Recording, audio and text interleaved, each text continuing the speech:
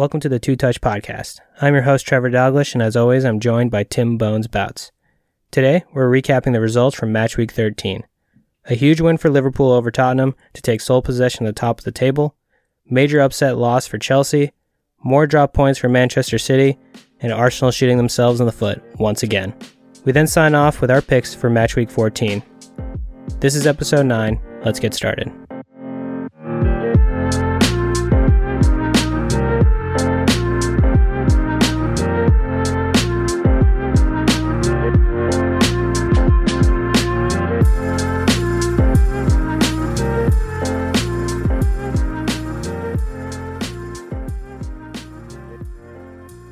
Bones, buddy, what's up?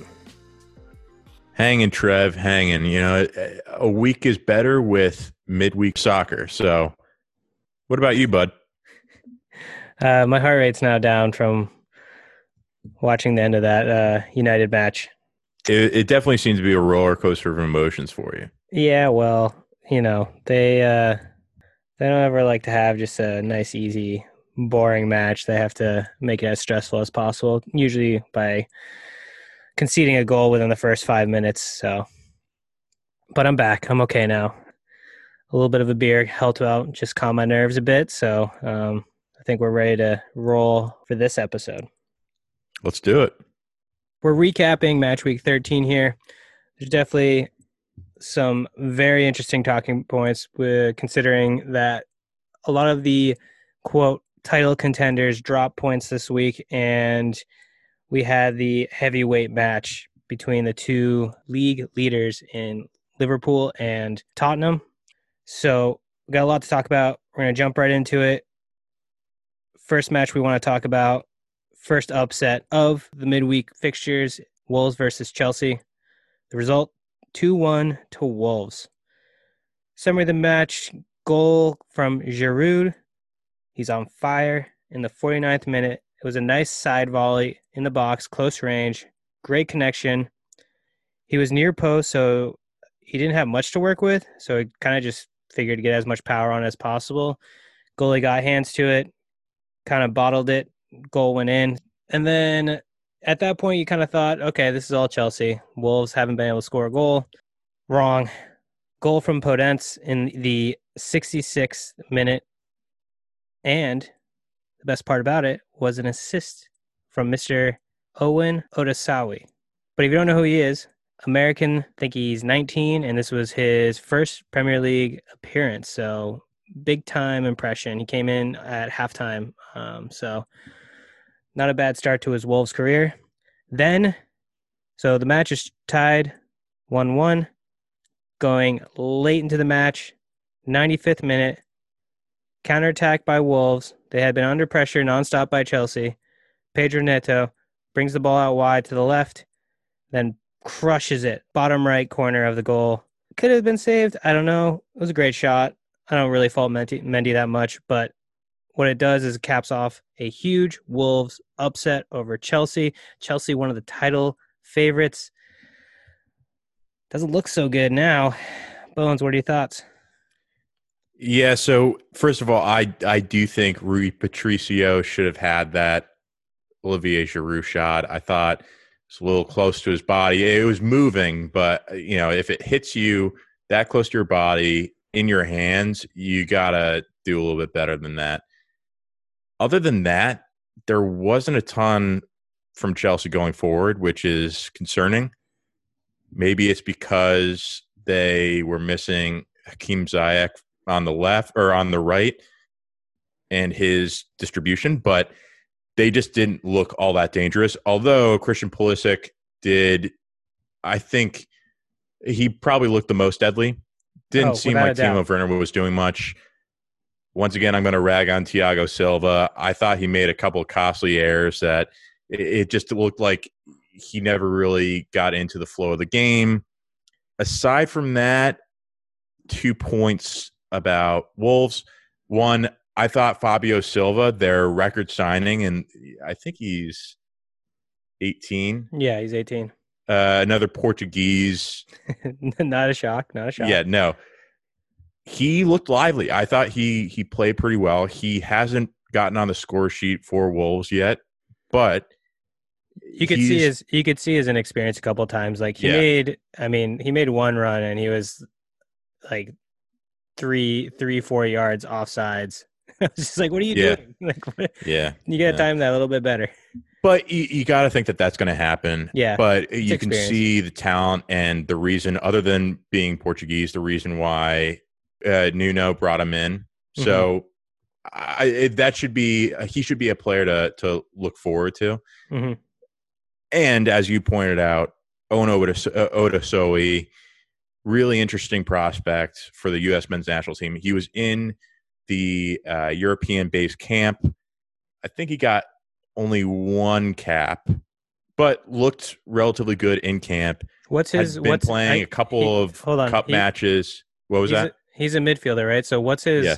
where in the midfield is his best like So it's positioning? interesting. He from the match the other day, he looked like a pretty solid box to box midfielder. Hmm. I don't really know how he slots in. I think he's going to have to play second fiddle to do that midfielder pairing of McKennie and Tyler Adams. Yeah. But I mean, he's a big body Yeah, he's that, huge. yeah, clearly. I mean, he kind of prances around like Paul Pogba, and so he doesn't appear to be super quick, but I Okay. think he's a relatively deceptive. But he's good in the air, so that's something that the U.S. they have lacked for quite some time. So certainly somebody to have on the bench, if not in the starting 11. Got it. Yeah, so to hit on some points that you made earlier, Chelsea didn't look that great going forward, and it kind of showed in all the stats. So the possession was pretty even. It was in favor of Chelsea with 55%, but it's very even. And also the shots were pretty even for both teams, which I mean, there were a low shot count for Chelsea, 13 shots, 3 on goal, which is not good considering who they have. And Wolves, it was a tick up from what they've been seeing with 12 shots and 4 shots on goal. So overall, the match was very even. I think the biggest difference is that Wolves just took advantage of the few opportunities they had. I mean, they haven't been able to score goals, and Yeah. they managed to slot 2 away there. Well, and you consider that they didn't start Adama Traore, who in years past has been their best winger. Obviously, he's got incredible speed and strength. Hasn't really gotten on the scoreboard much, other than providing some assists off of crosses. Hmm. But once he got into the game, it seemed like the dynamic drastically changed, and you wonder why he didn't start from the onset. But Yeah, they because looked at at the very least, you have to respect his speed, right? Like this yeah, guy is a freak of nature. I don't know if he's the most gifted with the ball at his feet, but man, he'll blow right past you if you hesitate. and for a team that's struggling to score, just having someone that big and that strong to hold up the ball and hold up play, and give the defense a little bit of a rest, and from there begin to work the field. I've got to think that that's an advantage, but hopefully for them, Raul Jimenez comes back sooner rather than later, maybe after the break. It's, I don't know how Yeah, I probable don't that know. is. There's been no timetable, which tells me it's probably going to be a lot longer than that. Yeah, I mean it's tough. With that said, as I mentioned, I think Fabio Silva is coming into his own. And I think he is a great young prospect.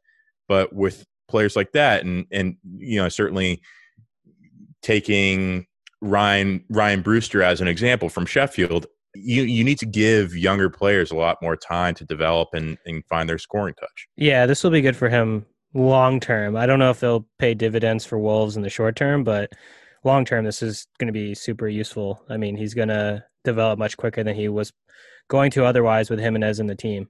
Mm-hmm.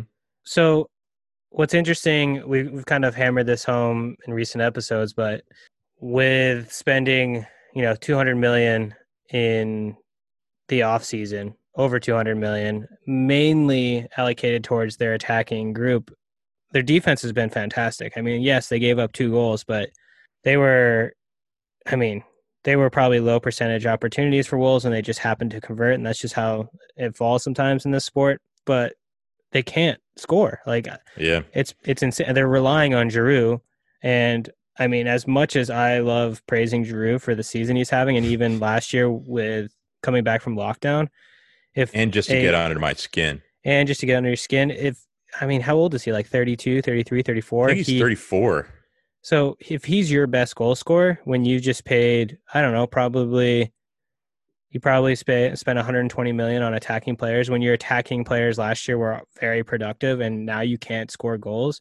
Like what's going on here? I mean, we have mentioned that it could be just a chemistry thing and then, one of these days it's just going to click and then it's going to be as terrifying as you think, like we all kind of expected going to the season. Or do you think that it's more than just chemistry? Like there's something off here.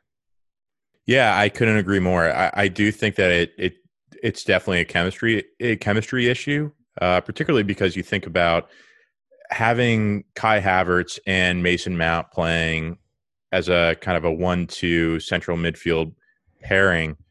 They didn't look comfortable together. Then they didn't look comfortable distributing to Timo Werner out wide rather than up top. And then, I think that Christian Pulisic and Olivier Giroud actually have relatively good chemistry with their crossing play and then crossing into Giroud for a quick header. Yep. It appeared as though that worked. Obviously, it wasn't on frame, but other than that, I just don't know what the issue could be because it's certainly not a talent issue. Yeah. So that brings up another point. So Timo Werner has been wasteful. We know that he's missed a bunch of sitters, but at least with him, you say like, okay, well, he's getting into the right positions to even have the opportunities to score these goals. So he just needs to make that final move. And even with that being said, he has a fair amount of goals and assists for Chelsea already this year. Yeah. So I would, if I were a Chelsea fan, I would be less concerned about Werner. I would, you can see that maybe it's just a confidence thing. And once that changes, like he's going to be filling up the stat sheet. The bigger question mark is Kai Havertz. And it's just, he seems lost when he's on the pitch. And another thing I've been thinking about watching him at Leverkusen last year, like, I mean, he was a superstar talent on a team that lacked talent and he carried the team and they deployed him in a lot of different positions. And so far for Chelsea, you see him kind of in the midfield. You see him as a 10. You see him on the right side. None of it's been productive. What do you think is his best position? That's tough. I think it's probably as a number 10. With that said, I personally believe that a number 10 should really be the voice of the attacking force. I think that part of what Kai Havertz has come under scrutiny for in the past, not so much at Leverkusen, but certainly for the German national team, and then now, he kind of has a poor disposition, almost as if he just doesn't care. He kind of sloughs around. It's always grousing. It's almost what a lot of speculation was about why Leroy Sané was omitted from the 2018 German national team World Cup roster. He just looks like he doesn't care. And that's not what you want from a person in that role. I think Frank Lampard needs to light a fire under his ass to get him going. But I do think that him playing as more of a facilitator and driving that offensive force is his strength because he's a good distributor and he's good going forward. Yeah. Final point of this I'd like to make is that this team that spent over 200 million on their players in the offseason, they're averaging 1.69 points per match. To put it in perspective, they're title contenders, not favorites, obviously, but title contenders. Manchester United is averaging 1.82 per match, and we should fire our manager. They're trash. They shouldn't have been in Champions League. So I think people need to start opening their eyes to this Chelsea team that is going to be good, but they're not contenders this year. But it's a good segue because the next match has two contenders in it, and I was actually pretty surprised by this result. Liverpool versus Tottenham. Liverpool home at Anfield. The result of the match was 2-1. Salah got the score going, as you'd expect, in the 26th minute. Not a normal Salah goal. He's a clinical finisher, makes everything look easy, but this one he got a lot of luck on his side. Kind of just swung at the ball, clipped the heel of a defender, giant looping ball, just squeezed inside the post. Well, no, it hit Pretty, off the post too. just just a little scrape along the post, get right in there. Yep, fortunate start for Liverpool. Not the spot that Tottenham wants to be in because they like to just kind of sit back and hit on the counter. That lit a fire under their ass, so it didn't take very long. So Salah scored in the 26th, and then in the 33rd minute, Tottenham answered with a classic Son score on a counter attack. It's crazy when Son is when he's on that counter and you give him 5 feet of space, he's going to score the goal. So 1-1 going in to the final minutes of the match, and of all people, Bobby Firmino scores a goal for Liverpool. We don't say that often. A banger of a header, 90th minute, wins it for Liverpool. It was pretty dramatic. Bones, how do you feel? It'll definitely sting for Spurs that they didn't come away with at least a point because I think they played to Mourinho's plan to a T. That first goal by Mo Salah was, I just like to say, horseshit. So, I think you'll start to hear, and if you haven't heard, Mourinho bitching and moaning. And I think he came out today and said the best team didn't win yesterday. So, classic Mourinho, Mm-hmm. poor Did you losing. see? Did you see the exchange? He said that to Oh, Klopp, yeah. and Yeah. Klopp Yeah. Yeah. Klopp with that smile on his face. I don't know how he got a face full of teeth like that, but those He's things got are, horse teeth. yeah, they are chompers, dude. He Do you think got. they're dentures? I mean, if they were straight, I would say yes, but there are like all sorts of crazy lines going on with that. But like, it looks like they just surgically transplanted a horse mouth right onto his teeth, and then he grinds them. Like when Yeah. they gets, I don't know what he does, but Yeah, those are some I don't know. chompers. Ridiculous.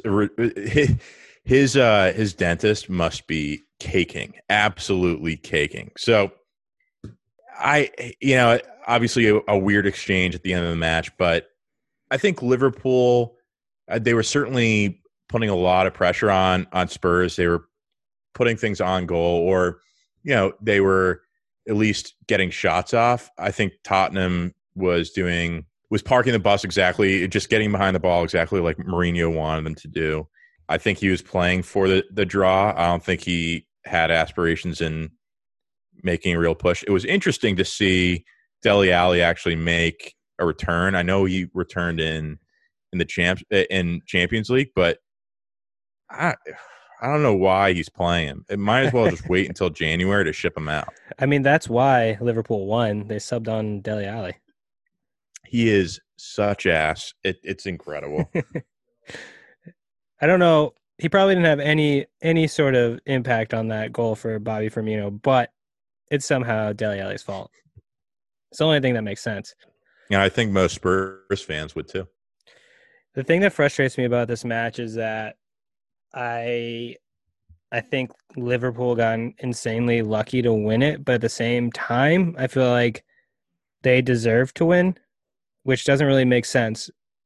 But But hold on, my thought process is Mourinho screwed this one up because I don't know if his players decide to sit back all that time, or I would assume that's what Mourinho tells them to do or trains them to do because it happens every single match. But you can see it when they went down, they turned it on and they were yeah, just dominating them. They are so dangerous. If they don't sit back and just play like a regular team and play attacking football, they are the best team in the league. It's mind-boggling why they sit back. Then even in the last like 5 minutes of the match after Liverpool went ahead, like that last 5 minutes was an onslaught of Tottenham. Like they could have blown out Liverpool, I think. I think they could have actually won this easily, but because of what they do and sit back and just try to honestly just even at the very least get a point, it's going to kill them in the end. I mean, I don't know. That's what was so frustrating. And you'd have to assume that that's what Mourinho is asking them to do. when Mourinho's done this in the past. It's kind of been his strategy for a while, but it usually centers around him not having a ton of depth going forward. And you gave me shit for saying that they've got a lot of depth, but you look at their bench and you think well, first of all, Gareth Bale was out sick, apparently. I don't know how true that is. Maybe he was just playing golf. But you think about the other players that they have picked up in the past or picked up this offseason, like Lamela or Getson Fernandez. They brought Lucas Moura on later on, or Carlos Vinicius. Where are those attacking players? And if I mean, he tried to move worlds to get Getson Fernandez and Carlos Vinicius there. What's going on? Maybe I haven't done a ton of research. Maybe they're hurt, but No. So I think it's kind of become clear what Vinicius' role is, and it's spelling Harry Kane in the cup matches that are sort of like gimme matches that Tottenham should just kind of run away with. So the last Europa League match they had, Vinicius played, and I don't actually think depth was the question here. Like it's not like they didn't need to bring on more attacking players. They just needed to play attacking football, which they weren't doing for 90% of this. That's the problem. Like, I think that they could have, if they switched their mentality from being like, from parking the bus to actually attacking with Son, Kane, Bergwijn, or Lucas Moura, who eventually came in, they would have been fine. They would have yeah, but scored. they're not doing it from the midfield either because they've got Ndombele and Sissoko. So they're using two deeper lying midfielders there. If they had a midfielder that could facilitate an attack, maybe that would be slightly different. I mean, that's what Lo Celso is supposed to be, which I don't really rate him, but Yeah, I think I don't like it's Lo not that. Celso. No, I don't either. But I don't see, like, you can see what Kane's doing a lot of that heavy lifting, right, by coming back, receiving, and distributing. So I don't know if you even. I mean, the proof is there. They went down by a goal, then they started playing completely different, and it only took them 7 minutes to tie it up. And then they went back to how they were playing. Then they got scored on, and then the last 5 minutes of the match was all Tottenham. It's not a personnel thing for me. I don't think it is. At least their quality, because of Liverpool's injuries, is much better. So I don't know. I think it's more of a tactical thing. Tactic. Yeah. Yeah. I would say this. So in my opinion, Liverpool, I don't want to have a knee-jerk reaction, but they should be the clear favorites now because of what they've done with the injuries that they've had, the results that they've been able to pull off. And they have a lot of the tougher matches on their schedule kind of under their belt already. They have results. They've won or drawn against every quote unquote title contender already this year. And they're about to get to the January window. I don't know if they actually have any money to spend. I think probably not because of the song and dance that went on with Thiago and how long it took for them to actually get the money together to bring him in. But if they can bring any sort of reinforcement in, especially in the center back role, they're going to be able to grind this out. It's going to be close. It's going to come down to the wire, but they're going to win the league again. I think the only place that they fall short in is that for someone who's complaining so much about the schedule and how many subs, Klopp is not managing his team well at all. They didn't sub a single person in this match. Yeah. And they lost Jota for another 6 weeks because he played him in a Champions League match that meant nothing. Like, that's not man management. Like, that meant nothing, and Jota is one of your most productive players so far this season, and you're already very nervous about losing players. You've already lost some of your best players. Why would you play him in that match? Yeah, it didn't make much sense. And but I've got to say that I agree. I think that at this point, if they've been able to maintain their form through everything that they've gone through with injuries, I don't know how they don't win the league. And if they do, that despite what you just said about game management, man management, if they do win, it's all going to come down to Klopp. I personally think, as the homer, that Hansi Flick should have won, and FIFA best uh, Spit it out. Start over. FIFA best rankings came out today, or the awards. Yep. Hansi Flick came in second to Jurgen Klopp for best manager. I don't agree with that at all. And that's not Nor me do I. being that's and it's not you being a homer and it's not me being anti Liverpool. The thing for I don't know if the listeners are strictly Premier League fans or what their level of knowledge is of the Bundesliga, but you had to have watched some of the Champions League last year. But what Hansi Flick did with that team, and it's going to be really hard to prevent Bones from going on a massive rant about this, is just what he did was remarkable. He basically didn't lose a match, dominated the Bundesliga, and then went on to absolutely eviscerate the entire competition in Champions League. Like made quality teams look awful. And he resurrected the careers of Jerome Boateng, Thomas Muller, and made everybody else on the pitch more efficient. Yeah, Yeah, I mean, it was absolutely insane.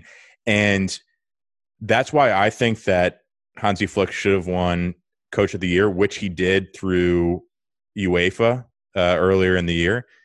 With that said, if Jurgen Klopp wins the league this year, he should 100% win it again. Yep. All right. So with that being said, Liverpool's sitting pretty. Big win over Tottenham. So now we're going to look into one of the, well, what we thought was a potential competitor. Liverpool's looking like they're sort of starting to flex their dominance, especially after the result of Manchester City versus West Brom. City were heavy favorites at home against a team that is fighting relegation. The result 1-1. Summary of the match, Gundogan got the goal scoring going in the 30th minute. However, just 13 minutes later, I guess it was a Ruben Dias own goal. That's how they ruled it, but really what it was a sort of like a free kick. Ball spurted straight up in the air inside the box. I don't recall which player from West Brom sort of turned, got a foot on it, struck the ball. Apparently it was going to go wide, but it's hard to tell. Deflected off Ruben Dias and went in. And then they managed to hold on.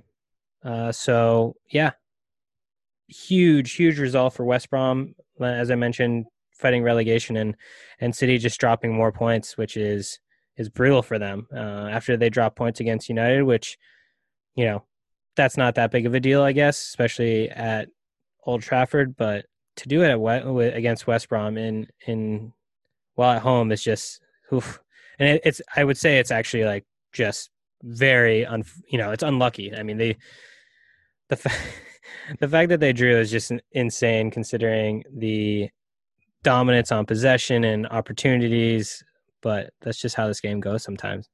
Yeah, I wouldn't say that they 100% deserve to win. I think that particularly in the last 20 minutes, City was really pressing West Brom's goal. Sam Johnstone came out with some incredible saves, was just pulling out of his mind, but City wasn't doing anything up to that point. There was no sense of urgency. With a team like West Brom, they should just be torching them left, right, and center, but they didn't do anything.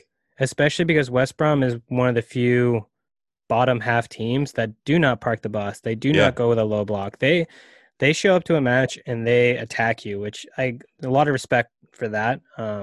But because of that, they should be more vulnerable, especially to a team like City. And exactly, scoring one goal is not acceptable.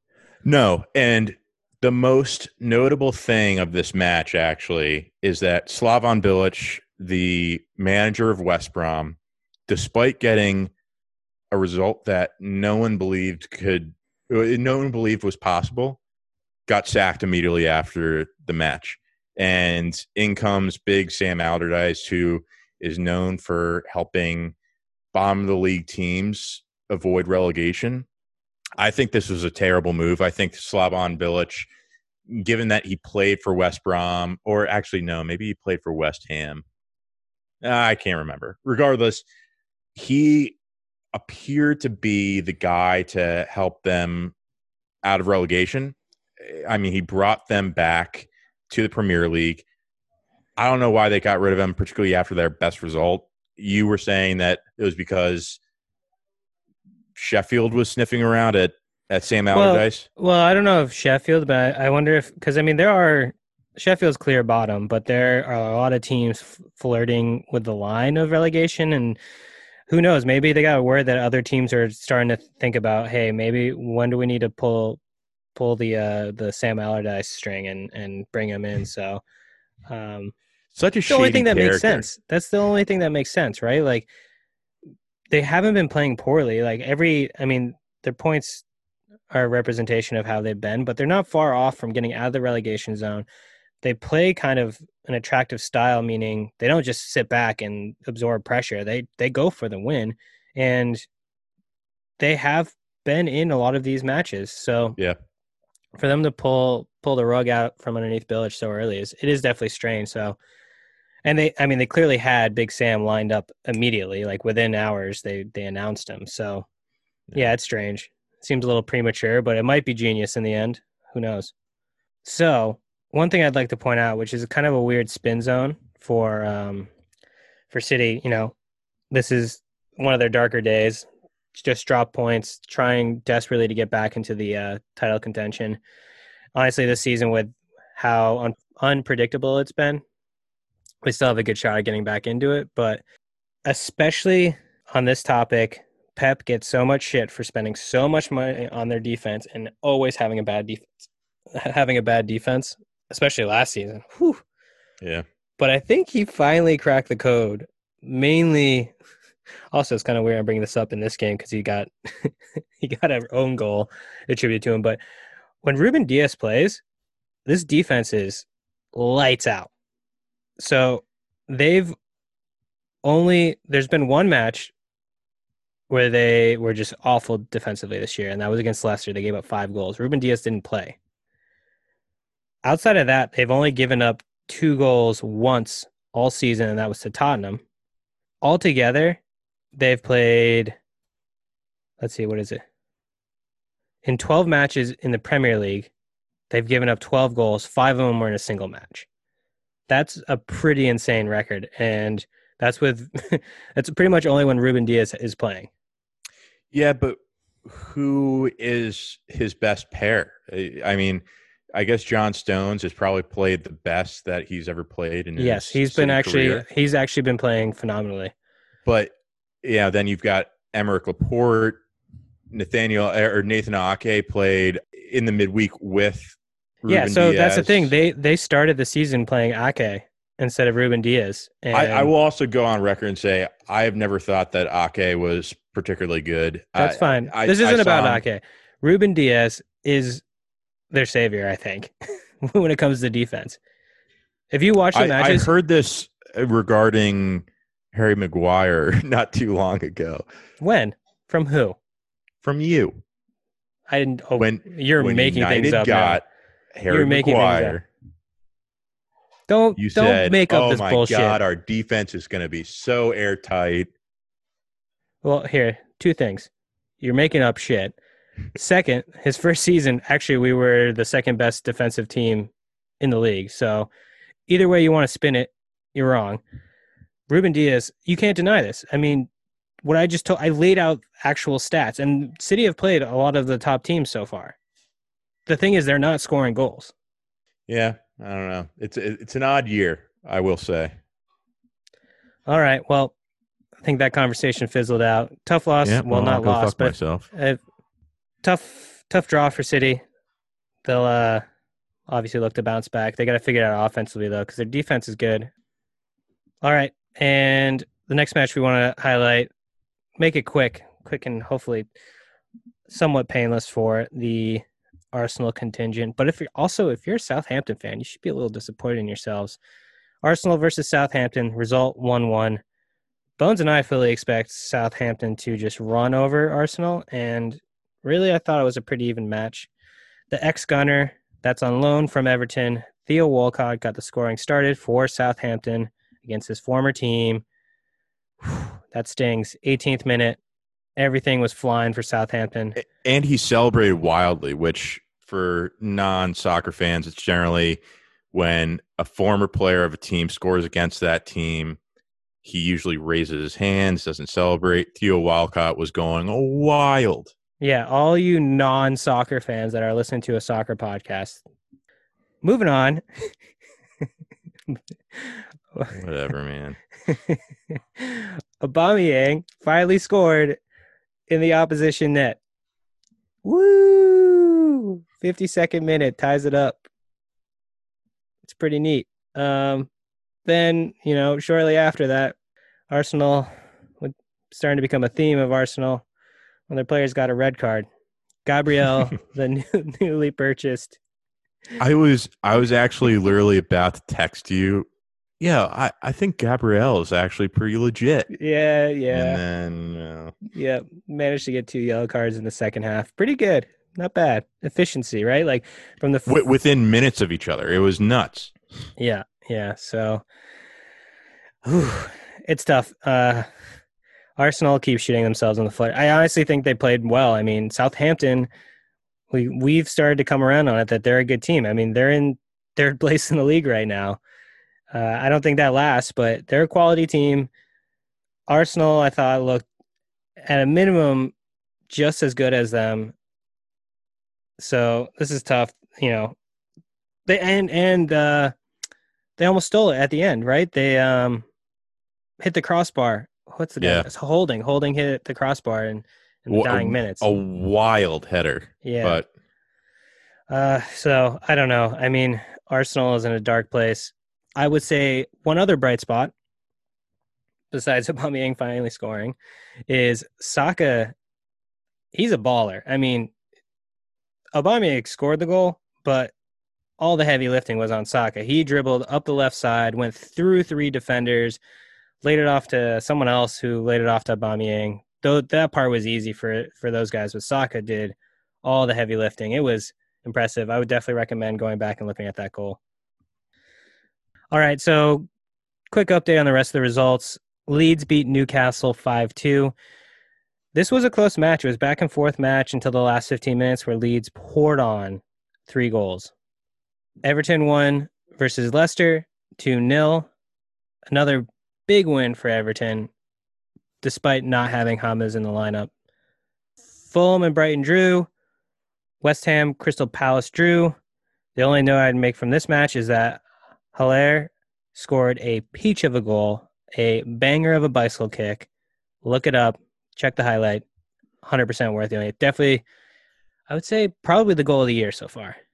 No, what's interesting too is Haller just declared for the Ivory Coast for his international allegiance, and then obviously Zaha,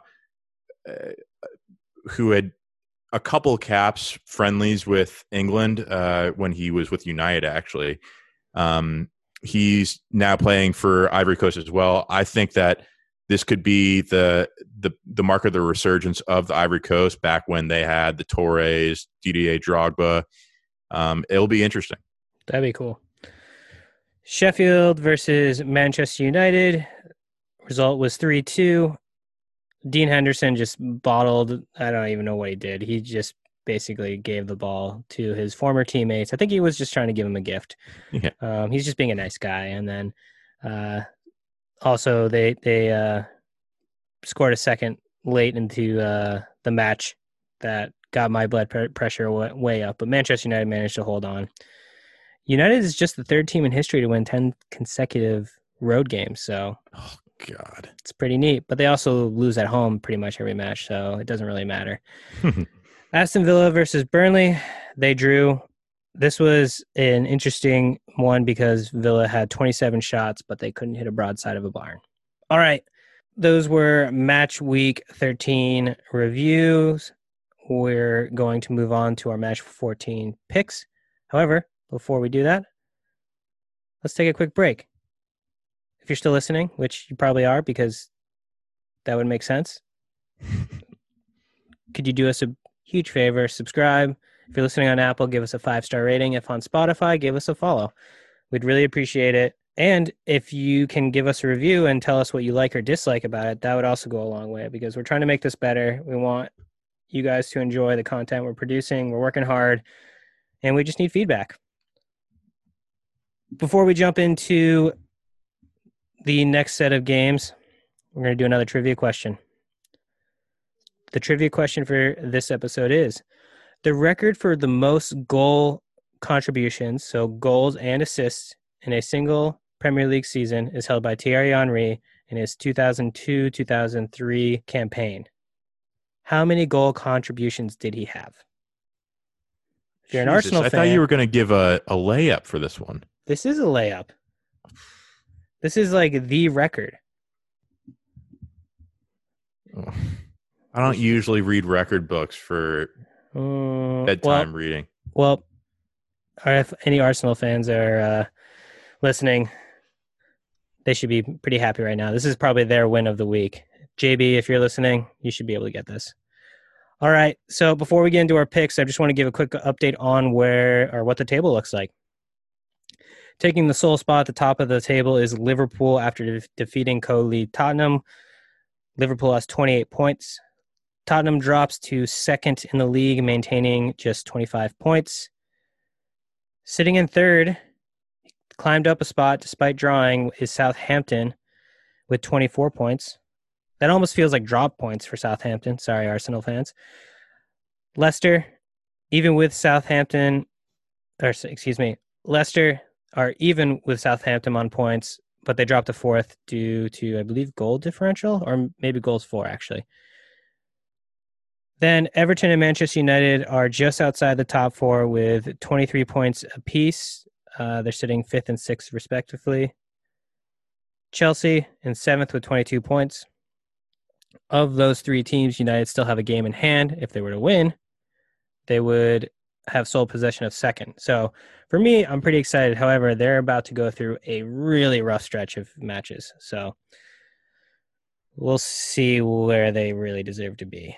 Probably winning the league, but we'll see. All right. Bottom of the table, we got Sheffield still hanging on there. Almost pulled off a huge upset today to get a point, but they didn't. So they still have 1 point. Stranglehold on the bottom spot. West Brom still sits in 19th, but earning a point off City this past week is huge. They sit with 7 points. Fulham had another draw, but still in 18th. So it's pretty tight right around there. I think I can't remember off the top of my head, but Brighton and Burnley have something like 10 and 11 points. So it's those four teams that are looking like the group that are going to be trying to get out of that relegation zone. All right, match week 14 picks. Let's get right into it. Before we get started, Bones gained another match on me last week. It was a high drama in the text trying to figure out who picked what. Turns out I'm an idiot and I don't know how to count. So Bones is now up 7 on me. All right. First match of the weekend, we got Crystal Palace versus Liverpool. What do you got, Bones?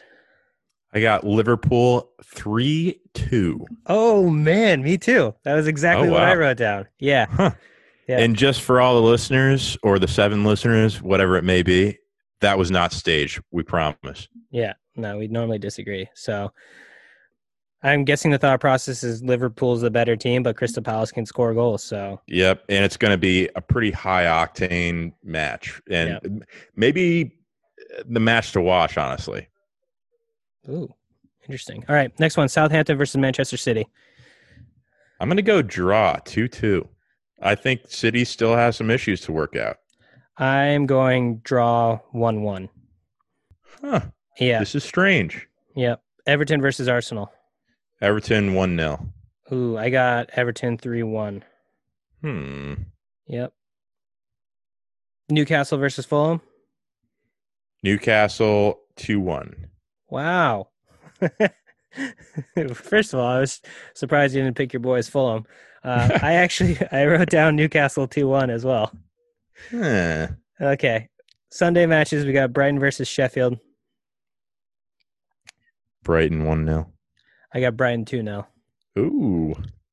There's not going to be a ton of movement this week there, Trev. No. Well, then we Well, still got thus some far. matches coming up. I know we're going to disagree for sure. All right, Ooh. Tottenham versus Leicester. Tottenham 2-1. I got Tottenham 2-0. Okay. Manchester United versus Leeds. I'm going United 3-2. What? Yeah. Shut the fuck up. Are you serious? You told me last week you're going to go with Leeds. Well, I changed my mind. I mean, I've got a week to think about it.